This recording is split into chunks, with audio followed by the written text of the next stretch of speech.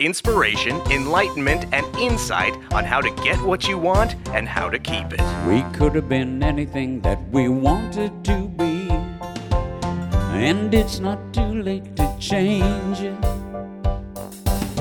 We'd be delighted to give it some thought. Maybe you'll agree that we really ought to. And now, here are your hosts, Paul Williams and Tracy Jackson. Good morning, Paul Williams. I'm watching you tweet. Well, you know, it's a mild addiction. It's like I love my iPhone and everything, but we lost somebody today that was a great friend to music creators, you know. And part of my job as president and chairman of the board of ASCAP is I spent a lot of time in Washington talking to senators and congressmen and people on both sides of the aisle. And Howard Coble just died. Howard Coble was 84, 30 years in the judiciary, and he was fighting for music creators' rights. And in the world of streaming, don't get me started on how we're being screwed by them people that are taking our songs, ain't properly paying. Anyway, Howard Coble. How did you just move into Little Enos in the middle of giving this tribute to Howard Coble? Well, probably it's the spirit of Howard Coble because he was from congressman from North Carolina. Okay. But 30 years on the judiciary, really making a difference in music creators' lives. And when somebody like that who's been in service to their country for 30 years and helping out, you know, songwriters are small businessmen. I've always said that I'm the perfect president for ASCAP. I'm a small businessman. Oh my God, there's Little Enos again. He's taking over you this morning. He's I know. You've been taken over by Little Enos. I just wanted to start the podcast with a little, you know, by offering my deep respect for the amazing work that Howard Coble and a lot of great people on both sides of the aisle are doing to help us as songwriters make a living in the world of streaming. But then, you know, when people die at that age, and 84 is a good run. It's not. You know, it's. I want 3 digits. I know on my you do on your driver's license, but someone who's made a difference in the world, had an impact, left something behind, a legacy, goes at 84. It's sad, but they were here. They left something. They got to old age. That's not a bad thing. At 75, 84 looks like nipped in the bud. I'm sorry. You know, the older I get, that I look at that. Glenn and I read the obits every morning. It's like Saturday was terrible because everybody was 70. Wow. And so there's days when we always tally it up. Look, there's 189, there's 192. Oh, look, 101. You figure out how much time you have left. Well, you tally it up and then so Saturday, every single person who died was between 70 and 72. You've already outlived all of them. Yeah, my dad died at 59. You know, my mom was like in her late 60s. Now, but it's weird because I was older and in my 40s. I mean, I was in my 40s. I weighed 187. I was, you know, sedentary. I was loaded on cocaine and alcohol. You know, I'm 75, and I mean, I ran 2 miles in the park this morning. People walked by me as I was running, but, you know. You ran or you bobbed? Well, I bobbed. I jogged, you know. You bogged. I gasped. This is what you do, is you bog. You're a bogger. I'm a bogger, yeah. No, it's you know, it's my meditation and it's what I do and all, and I just feel so young and so blessed at 75, you know. So I urge our listeners, you know, first of all, let us hear from you at www.gratitudeandtrust.com. How you staying young? How do you feel about the aging process? What are you doing to make sure that you get up off the couch and out of the house? It's just so important. I'm busier than I've ever been. I mean, in the last 10 days, I've done Belgium, D.C., Long Beach, Nashville, and New York in like 10 days. And I feel great. And he jogged to all of them. He jogged between all those. Well, he swam to Belgium. It did not. In his triathlete competition. No, I think it's important. I think it's important to stay active mentally, physically, emotionally. Just keep on keeping on. I did a blog about that this week because I watched the marathon. Took place outside my window in New York City, and it's so moving to watch that marathon because first they clear the street, and then the very first people through are the wheelchair participants, and you see those people hunched over in a wheelchair who have gone 26 miles, and I think it's 385 yards is the exact amount of the New York Marathon. And it's just mind-blowing that they have that courage, that they have that fortitude. And I read an article about them, and it's actually harder for them, not just you'd think maybe because there's wheels involved, it would be slightly easier, but it's not because of the terrain and the potholes in the streets and the curbs and the road. It's just what they go through. And they finish that race. And then you see the first people come in, and they're so far ahead of the rest of them, the first ones. You just realize that. And then 49,000 people start coming through. And by night, there are all these people, and they're going to finish that race. And you look out the window and you see them, and they're so exhausted, and some are limping, and some are sick, you can see. And it's the most heartwarming, inspiring thing to watch the full program, not just to see one part of the finish line, but to see that all the people running the race and how they all commit themselves to finishing the race. And that's what's really important. And I wrote a blog, as you know, about that called It's Not. It's that really you finish. Touching blog, and the fact is, I love that you talked about the fact that it is everybody's personal journey. Your race is not so much with the people around you, for everybody after the first 5 guys across the line. For the rest of the people running, the race is not with the other people in the race, but it's for a personal best, the personal challenge and all. And so yeah, I thought your writing about it was really tight. And we did an event for the Cairn Foundation last night for the family group, talking to a lot of parents of recovering alcoholics, and some that had lost their kids to the disease of alcoholism. And it was so beautiful that at the end of the evening, our friend Marguerite read a portion of your blog that was so touching about this this personal journey to find your best self and all. And I had a moment where I was just so proud of you, It's just, we sit and we jab at each other and, kind of poke at each other and the like. And the fact is, you are my best friend, and I see what you've done and the way your life has grown and changed through the work we're doing in Gratitude and Trust. And I joke about you being a full tilt honorary drunk. But it was just really touching to hear your words, what you'd written last night. And I wish we had it in front of us because we'd read it right now. But no, we wouldn't. It's really okay. lovely.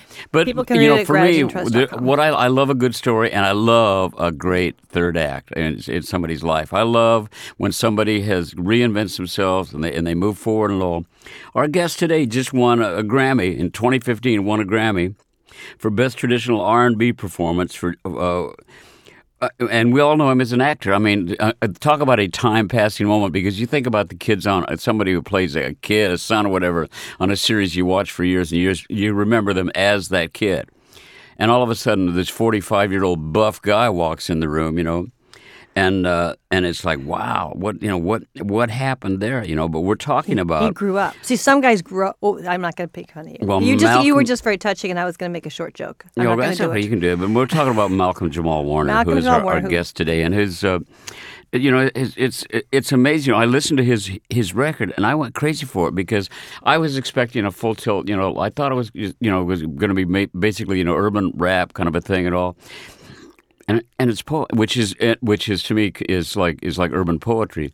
His music is an amazing combination of spoken word and music, and it's really beautiful, So it is. I bought the whole album, and not because he was coming on the show, because I liked it so much. And it's not the kind of thing I normally listen to either. If you look at my playlists, and I was very taken by it, and very taken by his talent and the depth of what he's saying, and the way in which he says it, and he has grown, and he has grown into a man. And there's a solid spiritual message to his music and all, and so to our guest today, we'll be right back with Malcolm Jamal Warner.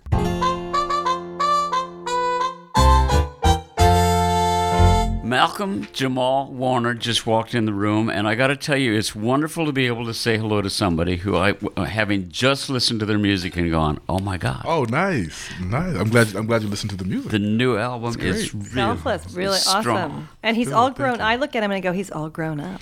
Yes, it's crazy, right? You were just a little boy. Yeah, well, you know what? I really feel it the most when I see Keisha or Raven. And I'm like, oh my God, they were 4 years old when I first met them. Do people say that to you, though? Because America thinks of you as a little boy. Yeah. It's kind of the pleasant surprise when people see me in person and go, oh, wow, he's not that kid. Yeah, but the other thing is, you don't look, every year you're not old. You're in your 40s now, but you don't look like you normally. You look. There's kind of kid in your DNA, I think, and hopefully there is in mine. I'm 75, and I just don't think I project that.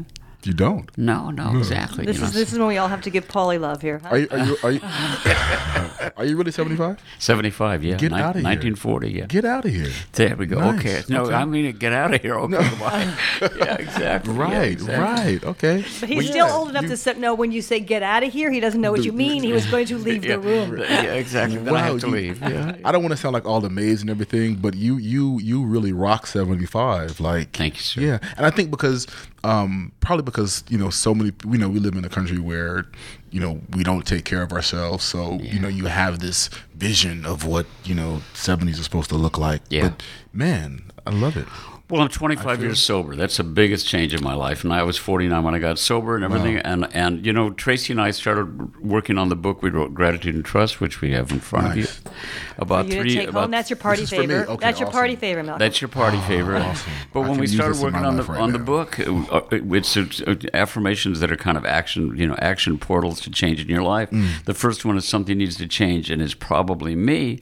And when you're writing that down and then looking at myself, as my son said, Dad, you're beginning to look like a cookie jar. A cookie jar, I know the line. I was 160 pounds. I'm like 132 today because I immediately started. I got to fix this. It's up to me, and I started moving. I run every day, So, and I know you have a thing about sweating. It's one of your songs. Yes, training days. Yeah, Training days and all. Yeah. Talk to us about your music. That's people don't really. You're a Grammy-winning Yeah, I have a musician. 2015 Grammy R&B performance. How'd that oh feel? my God. Awesome. So for your audience who doesn't know, I'm a poet. I'm a spoken word artist. I'm a bass player. I started out. I didn't start playing music until I was 26. I was doing Malcolm and Eddie over in UPN. And it was a very frustrating time for me. It's around 1996 because I'd come from NBC under Mr. Cosby's wing in an environment where he made everyone ultra aware of the images of people of color that we were broadcasting. And then I got to UPN, and their whole marketing campaign was the total antithesis of what I had grown up with. So it was a very frustrating time for me, and I realized that I needed a hobby. Because I was acting, I was directing and producing on that show, but was fighting the system, every single day, and realized I needed a hobby. Acting had always been a hobby for me. Even when it became a career, it was still that thing that I loved to do.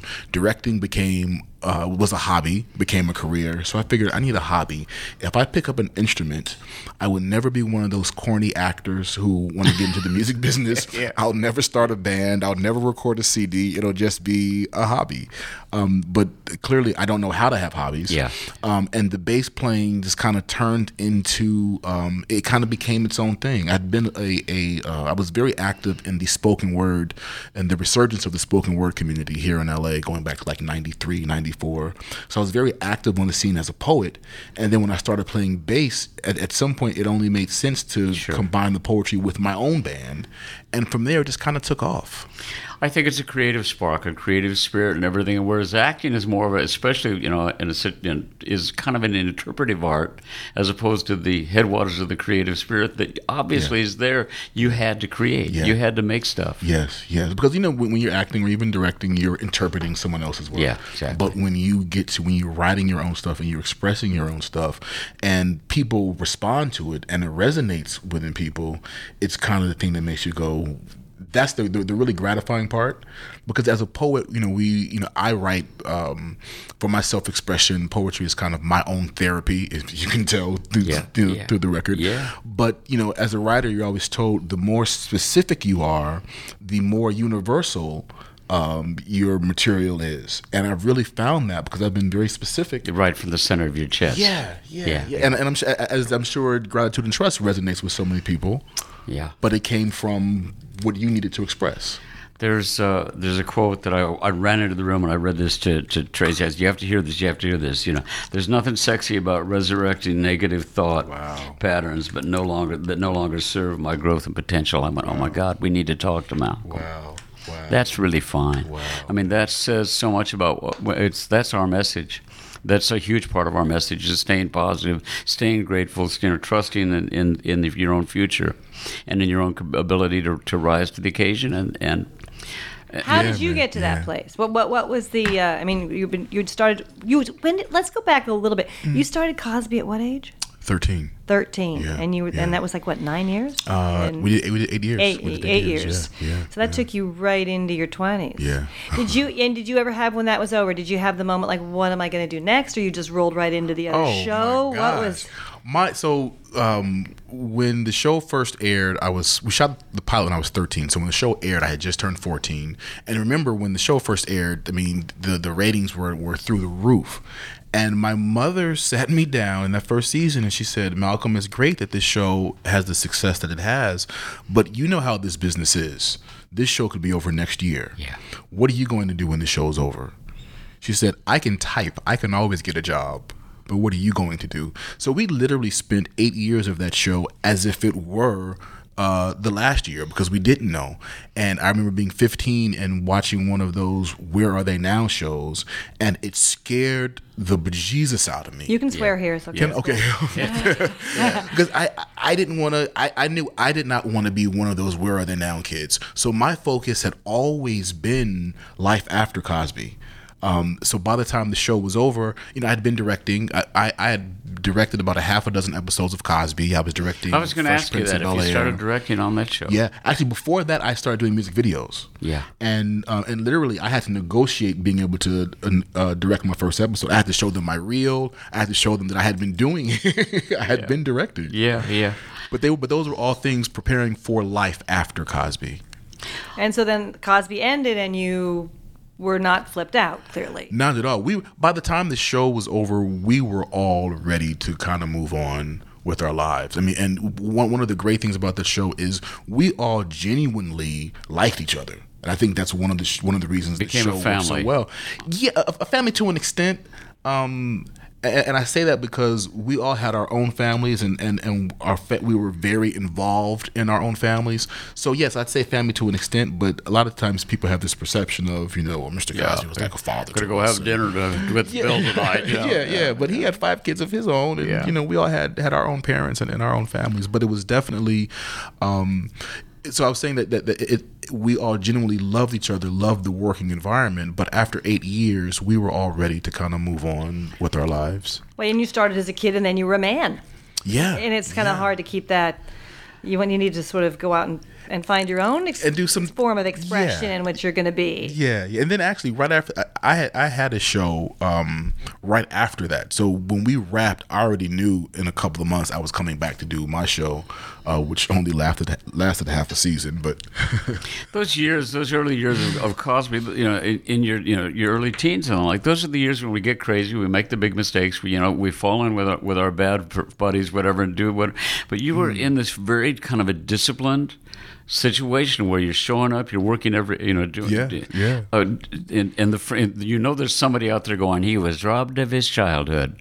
Did you, in looking back, did you sense that might be true at any level? Not at all. My my mother, who's always been my manager and still one of my managers, really my mother and my father both instilled certain values and morals in me as a kid. So by the time I got to Cosby, those things were kind of deeply ingrained. What would those have been, Malcolm? Because that's because there's so many cases, as you said, of kids who really just completely went off the skids when that fame ended. Well, your fame didn't end, but just that it went to their heads at such a. What did your parents do? Well, if my fame ended, maybe I would go off the deep end.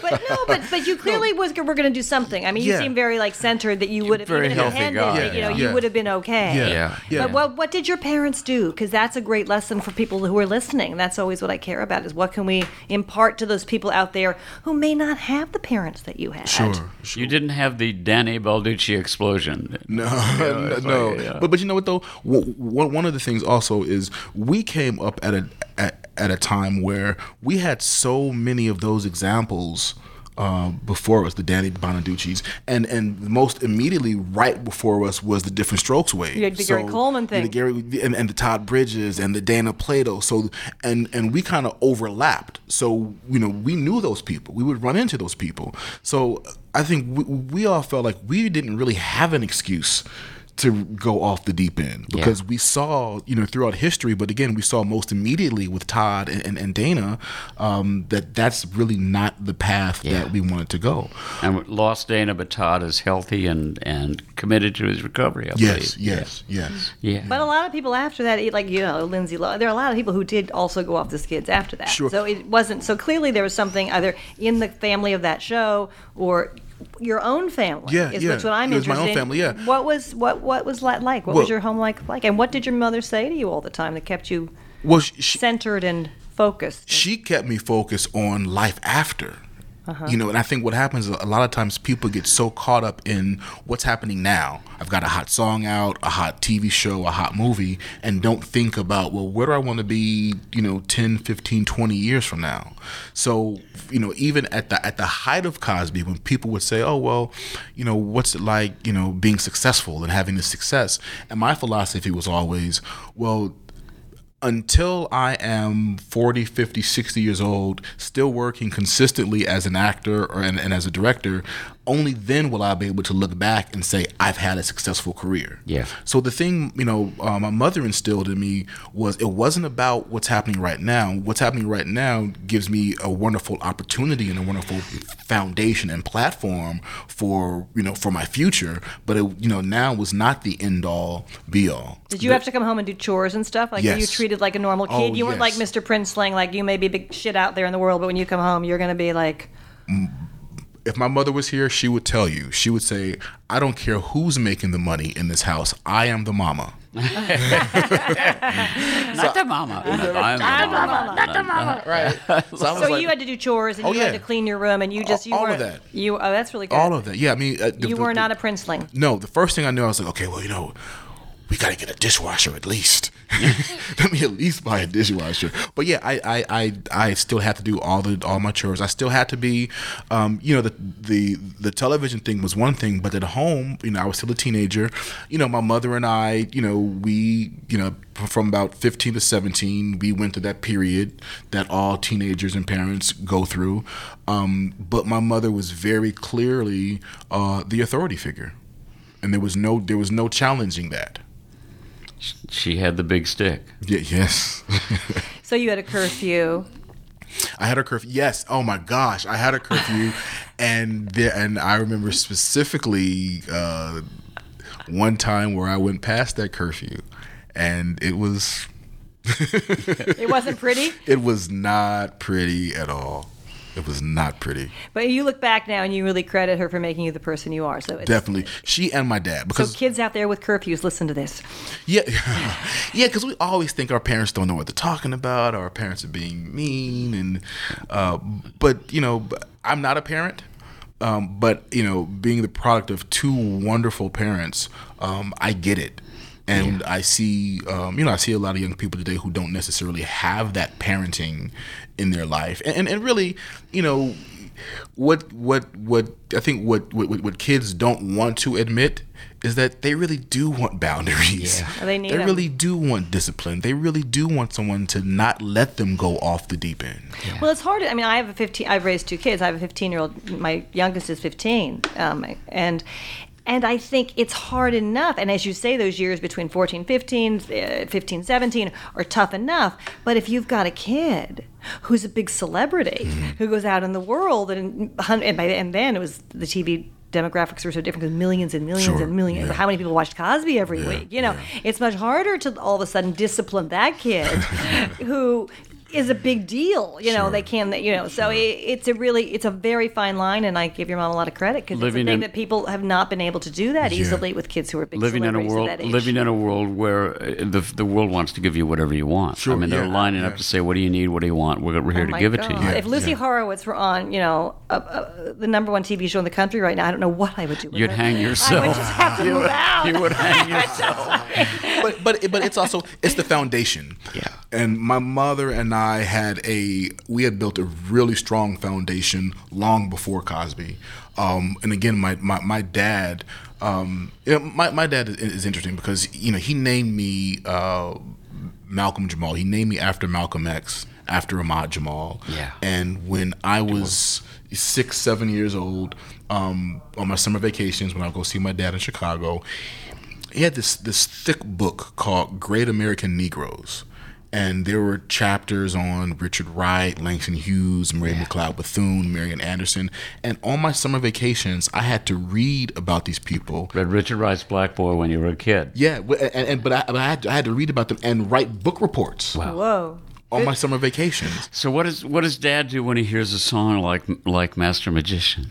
Oh my! You know what? So he had we just threw a surprise birthday retirement party for him in Chicago 2 weeks ago, and there was there were some poets there. So each poet did a thing, and I did that piece for him, and he had never heard it before. He hadn't heard it yet, and I could just see the pride, because and every time he talks, he talks about how he appreciates me and he appreciates what I stand for. I always say to him, "But Dad, you did that. Yeah. This is all the manifestation of everything that you instilled in me, from being a baby." It's a powerful song. It's a powerful piece of music, and it speaks to. What's interesting is you listen to that, and then you listen to Brand New Day, and I mean the width of your voice. The different areas of what you're writing from, and the spirituality in that. It goes back to exactly what Tracy's been talking about. There's something in the way that you were raised, the way that you grew, that you never. I don't feel any disconnect from you and the world around you. Sure. Yeah. And that could have been the case solidly. Sure. Yeah, and again, I have to attribute so much of that to my parents. Yeah, from the onset. Yeah. So you make a great parent. You could pass that on someday. I know. I keep hearing that, but I don't know. I've not gotten to the point in life where I am ready to give as selflessly as being a good parent requires. You write about that too. Yeah. See, I listen. Yeah, man. Yeah. And actually, thank you for listening. I'm hearing you, and I'm like, yeah, you really listen to this project. I really appreciate it's strong. it. It's strong, and I mean, and I'm somebody that's old enough to remember Lord Buckley, and so but it's strong. And it's message driven too. Yeah. I mean, it's in it's a really easy language to listen to. But it's solid in your message, and I raced to grab that. There's another quote you were fascinated with about the spool of. I've tweeted it out. The spool. It's on my Twitter because I can't remember. I can't remember. You tweeted it, yeah. I tweeted it out of it. The spool that. Something about it like spooling up to the sky. It's out of Brand New Day, which is I just think an amazing bit of poetry. Thank you. And I'm more inclined to say an amazing song because it is a song too. Yes. Yeah. Exactly. Thank you, man. Yeah. Thank you. So do you tour? Tell us about are you touring? How do people hear you? It's like spin spools of gratitude into the Most High. Yeah, actually, yes. It's spitting poems of gratitude. Oh, Paula, you okay, Paula? It's probably spitting poems of gratitude to the Most High. Poems. All right. I had spools. How did I get spools? Well, you don't hear well. I'm half deaf anyway. I should learn not to listen to you. Spitting poems. I will retweet it. All right, I'll erase it and retweet it. It's lovely. It's lovely. We'll fix it. We'll fix it now. Oh, that's great. And you won the Grammy this year. Yeah, so I won a Grammy this year with Robert Glasper and Layla Hathaway. Robert Glasper on his album Black Radio 2 does an arrangement of the classic Stevie Wonder song "Jesus Children of America." Yeah, and I was actually that's a great story because I was actually at the studio just hanging out. And Layla was recording the track, and Robert was telling me about a buddy of his whose daughter was one of the kids killed in the Sandy Hook Elementary Massacre. And he was playing me the song, and he was telling me how his friend was doing this poem and this musical interlude.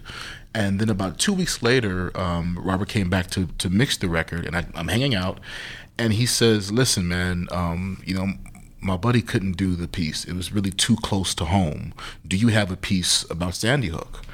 And I said, "No, but give me the track and I will go upstairs and write one."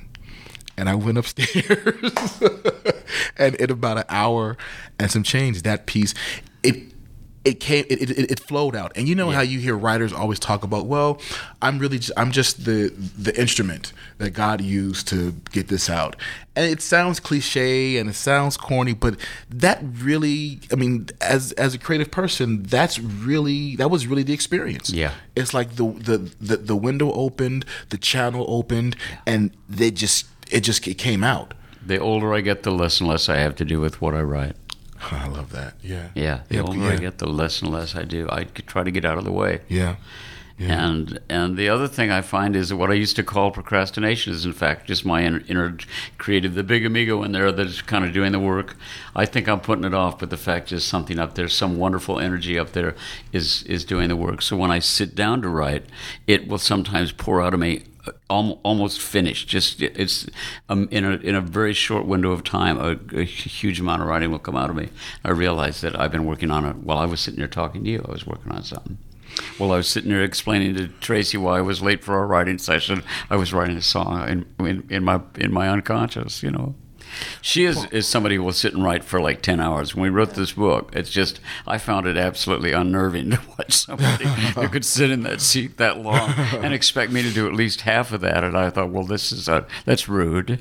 It's just rude. But the process is different. Yeah, the process is different. Well, I have to tell you, Paul, you just dropped a really wonderful gem on me, because I have this issue with procrastination. I feel like I'm procrastinating and work's not getting done. But you make a really great point, a really great observation that it's not procrastination. The creative work is still going on. There's a wonderful composer named Richard Bellis who's actually on the ASCAP board with me, and a film writer, a film composer, and he very specifically identified that. I was talking about the fact that when you're trying to remember a name and you can't, and you're 2 hours later, all of a sudden it pops into your mind. I'm amazed at that. And I also talked about the way I write these days. And he's the one who said, you used to call it procrastination. I have to give him credit for that. But it was for me, as it just was for you, the light went on. I went, oh my God, that's the perfect way to describe it. Yeah. And you also dump a little bit of guilt at that moment. And when you dump a little bit of guilt, you're lighter, and you move forward. You come closer to flying. Man, thank you for that. Yeah, you're welcome. You're welcome. It was part of Bellis's sharing So you've just given him license not to work? Is that what you're saying? Yeah, sort of. Yeah, exactly. Follow Paul. And I'm encouraging him to play. Yeah. And understand the process. Yeah. Well, are you touring? Let's go back to that. Are you touring? Yeah, because where do people hear you? Do you just recording? You just in the studio? Or you? Well, I did a series of shows. I had a summer music series this summer here in LA, and I'm looking to get out on the road. I'm actually approaching some sponsors about being able to put a budget together so I can actually tour. Because really, one of the reasons I even started recording a CD, years ago, was because doing club gigs. I love to play. I'm a musician. I'm a bass player. You're a bass player. Love to play. Yeah. But when you do club dates, by the time whatever you get paid and you pay everybody out, I would always come out of pocket $200-$300 every show. So I figured if I had a CD to sell after the show, I wouldn't feel like I was losing money all the time. So I say that to say that the reason I started recording was so I could have a reason to play. Yeah. So now I've got this record done, which is independent. I paid for the record myself. So I don't really have tour support budget. So I'm going to some sponsors, looking to get on the road. But the CD is obviously on iTunes. I've got music on my website, malcolmjamalwarner.com. And I'm always posting stuff. Yeah. But I don't quite have a tour schedule yet, but I'm working on it. But it's a goal. I mean, that is something. Yes. Yeah. Yes. Yeah. Because the CD is one thing, and that's one experience. But then the live show is a completely different experience. Amazing energy. Yeah. Yes. Yes. That collaborative experience for the audience. Yes. Yeah. And I love, I love the what I call the jolt factor, but the pleasant surprise when people come to see me play live. Like, no one comes thinking, oh, this guy's gonna be whack, but people come and what they get, what they walk away from, is so much more than they ever expected. So I like that pleasant surprise, because people, they come, okay, this should be cool, and they're really, I don't want to say blown away. Well, I think Go ahead, say it. They're pretty much blown away. Okay, they're blown away. Come on. I was, and I'll tell you, it's what blew me away was the depth of what you write, the depth of what you present, and I came running in and started jabbering at Tracy about it this morning. I said, listen to this, it's powerful, Thank you. and it's mature. Yes. And it's spiritual. Yes. And it's yes, evolved. You're an old soul. Yeah, all of that. Who are some of your all of music heroes? Who do you turn to? Who do you listen to? Who does Malcolm Jamal Warner listen to when he needs some inspiration? I'm a big, in terms of music, I'm a big Miles Davis fan. And of course it's Miles, but it's also Ron Carter and Paul Chambers, because I'm a bass player. So, Right. I gravitate to the bass players as well. In terms of the spoken word arena, Saul Williams, Talam AC. There's a young brother now out of Oakland, Prentice Powell, who is he's just writing some really amazing material.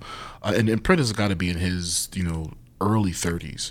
But he's a cat that I look at that really makes me reassess where I am as a poet. I find him really inspirational. So right now, he's the cat that's at the top of my list, Prentice Powell. Prentice Powell. Yes. At the 140 conference that we did in New York, there was a gentleman who came up from, I believe, from Philadelphia, who's isn't there a huge spoken word movement in Philadelphia? In Philly, sure, yeah. And I can't remember his name, but it was Black Ice? No, you know what? He works within the community, within really, the kids who need kids, it, with kids who are disadvantaged and impoverished, and he teaches them the spoken word, and they go around and they tour, and it's really bad that we don't have his name on the tip of our tongue, and I will look it up, but he's an extraordinary man, and he takes these kids and he teaches them what the essence of what you do in their own way, but that their stories count, that their lives count, that their beings count, that helps them find their despite voice. the fact that the world may not be treating them in that way, and he helps them find their voice, and they go around and they tour and they find a lot of strength and probably self-esteem within what's that parameter that he's building for them, and he came and he did the spoken word himself of his own story, but that's pretty much what he devotes his life to in the inner city of Philadelphia, and I will find his name and I will send you. But he's these kids, and they're just when you see the video of these kids, as you can imagine, and and they're just plucked out, and then they find it. I count. I have a voice, great, even though it's being suppressed. I can take it out in the world. Our 6th affirmation is, I will live my life in love and service, gratitude and trust. And it seems to me that this is an area where you could do amazing work with kids. Yeah. And actually what happened was there was a time, all my life I've always been speaking to kids, and as a teenager I'd go and speak to. You do motivational stuff, right? Yeah. But I got to a point, there was a point where, when, Tupac and Biggie Smalls and Snoop Dogg were hot, and I would go to these schools to speak, my messages of self-love and self-responsibility and the elegance of kindness and positivity, they didn't want to hear any of that. No. They wanted to hear from Tupac and Big and Snoop. And I got to a point where I got frustrated and really got discouraged. Because they were not hearing my messages, and then once I got into, because I've always been a poet, but once I got into the spoken word realm, about 93, 94, was when I found my voice, and I realized my messages come out in my poetry. So once I found my voice through poetry, then I realized I could go to these kids and speak, in a language that they get the message, and it is inspiring, and the messages are not only inspiring, but it inspires them to want to do spoken word. So that was, being able to find that really helped me in my ministry, if you will. Did they feel that you were too privileged, do you think, at that point, that you came from this, but you had this successful TV show, that you'd grown up in this world of the establishment, that you were, and that the others were really speaking in their own language, in their own space?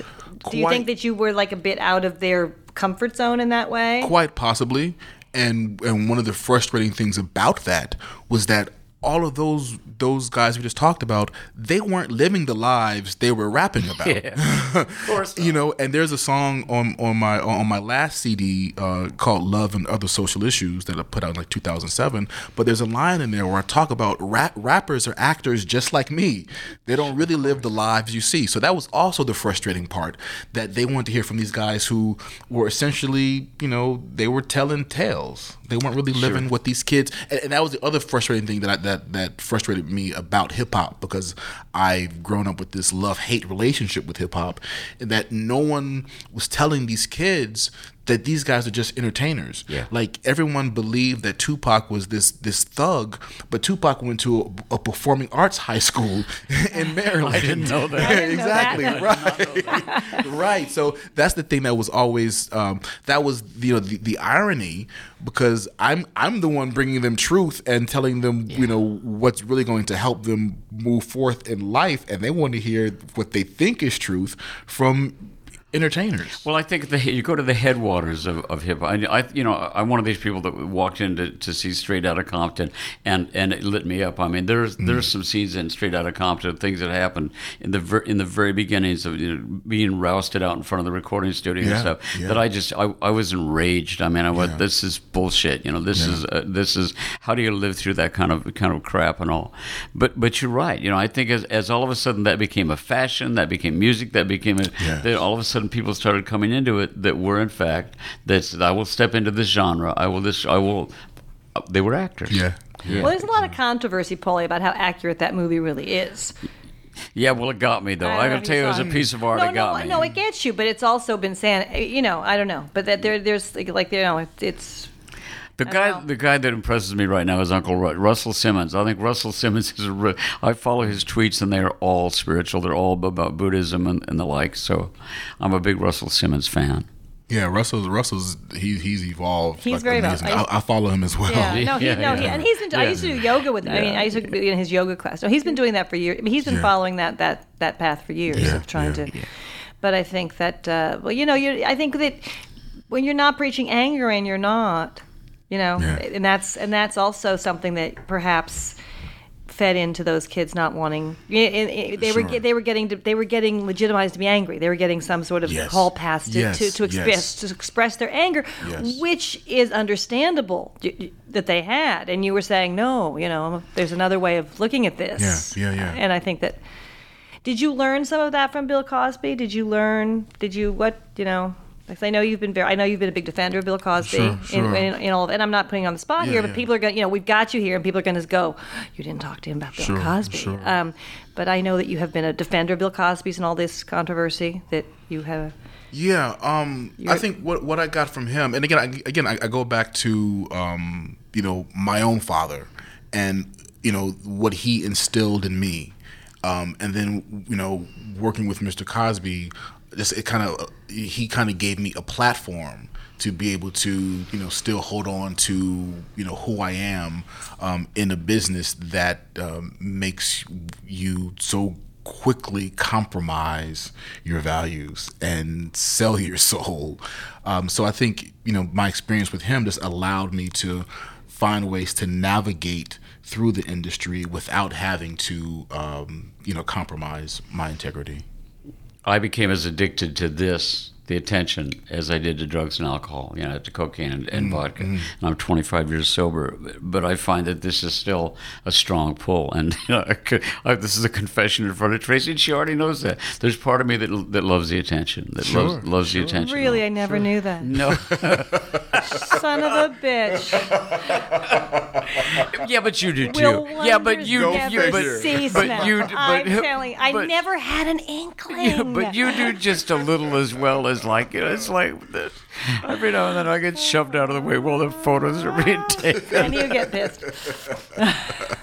But it's true. It's true, and it's part of the human condition, you know, of that wanting to be, you know, especially if you came from a childhood, you know. Whereas Tracy, you've talked about dealing with some of that, where you feel like you aren't being seen, where you aren't, you know, and you dealt with some stuff like that.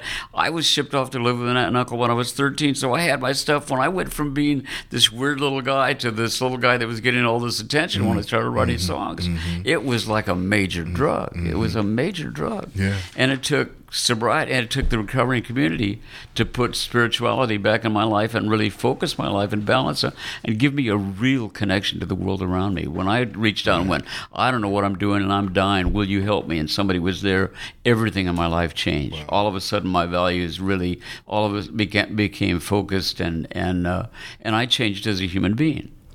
You know, it seems as if that's something that you caught, and I guess it's the gift of your folks, you know, at a very early age, because you seem so centered, and through the work you're doing and through your writing, I get this really complete human being, a really balanced soul, you know, and it's really nice. Yeah, thank you. Yeah, man. Malcolm, Yeah, man. I love to in all these podcasts we do, I love to ask, not everybody, but certain people, what would be 5 things that you would tell?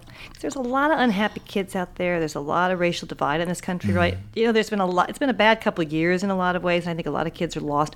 What are 5 things that you, in speaking to youth out there, you know, that may not have had the breaks that you've had in terms of the talent you had and the guidance you've had from really good parents, but to believe in themselves and keep going and be able to have the chance to live lives that that they deserve.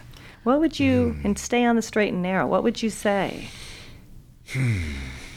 Not being a father yet, but having these inclinations to help kids. The first thing would be what you just said, believe in yourself. Yeah. But when the world's telling you not to, what do you do? There was a quote that I came up with like in 8th grade. And it said, love yourself. If you can't, who can? That's lovely. Nice. The third thing would be, you are enough. I think a lot of times we feel like, you know, I'm not good enough. The world tells you you're not good enough. I mean, at the end of the day, you have to be your own champion. Love that. Be your own champion. Yeah, because I mean, we live in a world. You know, now we talk about haters. You know, and they've been let loose on the internet. And anonymity gives them anonymity. Oh my gosh! You know, it's like it's never like we didn't grow up with that. None of us. You know, But you know, Cat Williams, comedian, said something really interesting. He was like, let haters do their job. Haters are supposed to hate. That's what they're supposed to do. So let them hate. You know, use that as fuel. Use that for inspiration. And one that I just kind of came to grips with myself is truly cherish the people who are really down for you, because everyone isn't going to be, and nor should they be. Those are 5. I was going to say killers, but that's the wrong word. Those are life affirming, great tools. Yeah, they worked for me, or they are working for me, and I feel like there's more. I feel like that's just you're the just tip getting of started. iceberg. Yeah, Well, you got to save the rest of your music. But no, I just love to give people. I think people are out there. They look at people who have been successful. They look at people, and you've been successful a long time, and you did have these great parents, but you also clearly have some inner spirit that's allowed you to keep going and not derail. And people who aren't famous derail. I mean, it's not like you don't just have to be a kid star to derail. God knows, but everyone who's made it has lessons. Lessons, and I think people look out there and they go, well, it's easy, right? Now with YouTube, all these things now, everything's so fast, right? Yeah. Like well, it's just easy to get famous. It's easy to get rich. It's easy to be successful. but it's not easy, and it's not easy to stay focused and stay pure and to yourself. And that's, how do you keep doing that in a world that doesn't want you to? Sure. That's the stuff, the gifts that, I like to give people when they listen to people like you on our show. Yeah. Yeah, and I think you're in the middle of or the beginning of your second act. I think you have a ton of success ahead of you. Thank you. It's funny. Yeah, you're a middle-aged guy, huh? I know. Well, listen, Oh my gosh. he's a baby from over here. Oh yeah, we're not talking about you right now. We're we saw him, we watched him grow up, and now, so. Yeah, but my mother and I were just having a conversation this morning, actually, and we're just talking about just all the stuff that's going on right now, and she was just concerned with how it was affecting me, and I just really felt like Ma, I am. I am at the. You said the beginning of the of the second act. And I was like, and I used chapter. I was like, the next chapter is really about to start. And everything that's going on now. We move forward. Our second Can't hit a moving target. Just keep moving forward, and you keep changing and evolving. Yeah. I'm 57 and I'm just starting new things. You just keep. That's the great thing about being an artist anyway. You just get to keep redoing and reinventing, Yeah. and our second affirmation is, I don't know how to do this, but something inside me does. I love it. That can comfort Yes, you. right. Yeah. Right. Yeah. Something inside. Yeah. Yeah. Well, you've given the world a lot, Malcolm Jamal Warner, and you continue to. People go out there and listen to this guy's music. This Yeah. dude's like Please do. listen to his music. Please do. Grammy winning, Emmy nominated. Pay attention to his songs. He's been around a long time. He continues to just reinvent and inspire. And thank you for coming here today. No, thanks for having me. And thank you for this. I really can't wait to get into this Well, book. Like, thank I need you. I need this in my life right now. Excellent. Well, we hope you like it. If you Yes, like it, yes. tweet it. And Yes. and those of you out there, listen to Malcolm and and thank you for tuning into Gratitude and Trust podcast with the iconic Paul Williams and the Big Mouth me and the awesome Malcolm Jamal Warner. Thank you very much. And Blessings and Can I thanks. get my Twitter handle here? We put You did? Okay, No, cool. but Let's say- tell Go us. ahead. Give it. I was gonna say, follow me at Malcolm Jamal War on Twitter and Instagram. And what's your Facebook? And not your Facebook. What's your website? The website is malcolmjamalwarner.com. And the music's there. People can find it. Yeah, people can find it there. People can find it on iTunes. It's on iTunes. It's I've on got 3 iMusic. CDs on iTunes, but this last CD that we've been talking about is called Selfless. Yes, wonderful. And it's beautiful. Listen, Thank you. And Yeah. Facebook is Malcolm Jamal Warner. go like him. And please go like me. And I handle all of my social media. So if it takes me some time to respond, it's because I'm actually handling it myself. And social media is it's like a part-time job with no pay. And his T-shirt says "Handle carefully." So he handles it carefully. Hot chocolate, delicious, strong, all natural, handle carefully. And that's Malcolm Jamal Warner. There it is. Thanks for a lot. tuning. Thank Thanks you, everybody. guys. Thanks for tuning in. Thank you, Malcolm. Yeah, thank you. Blessings and thanks. You give a little love and it all comes back to you.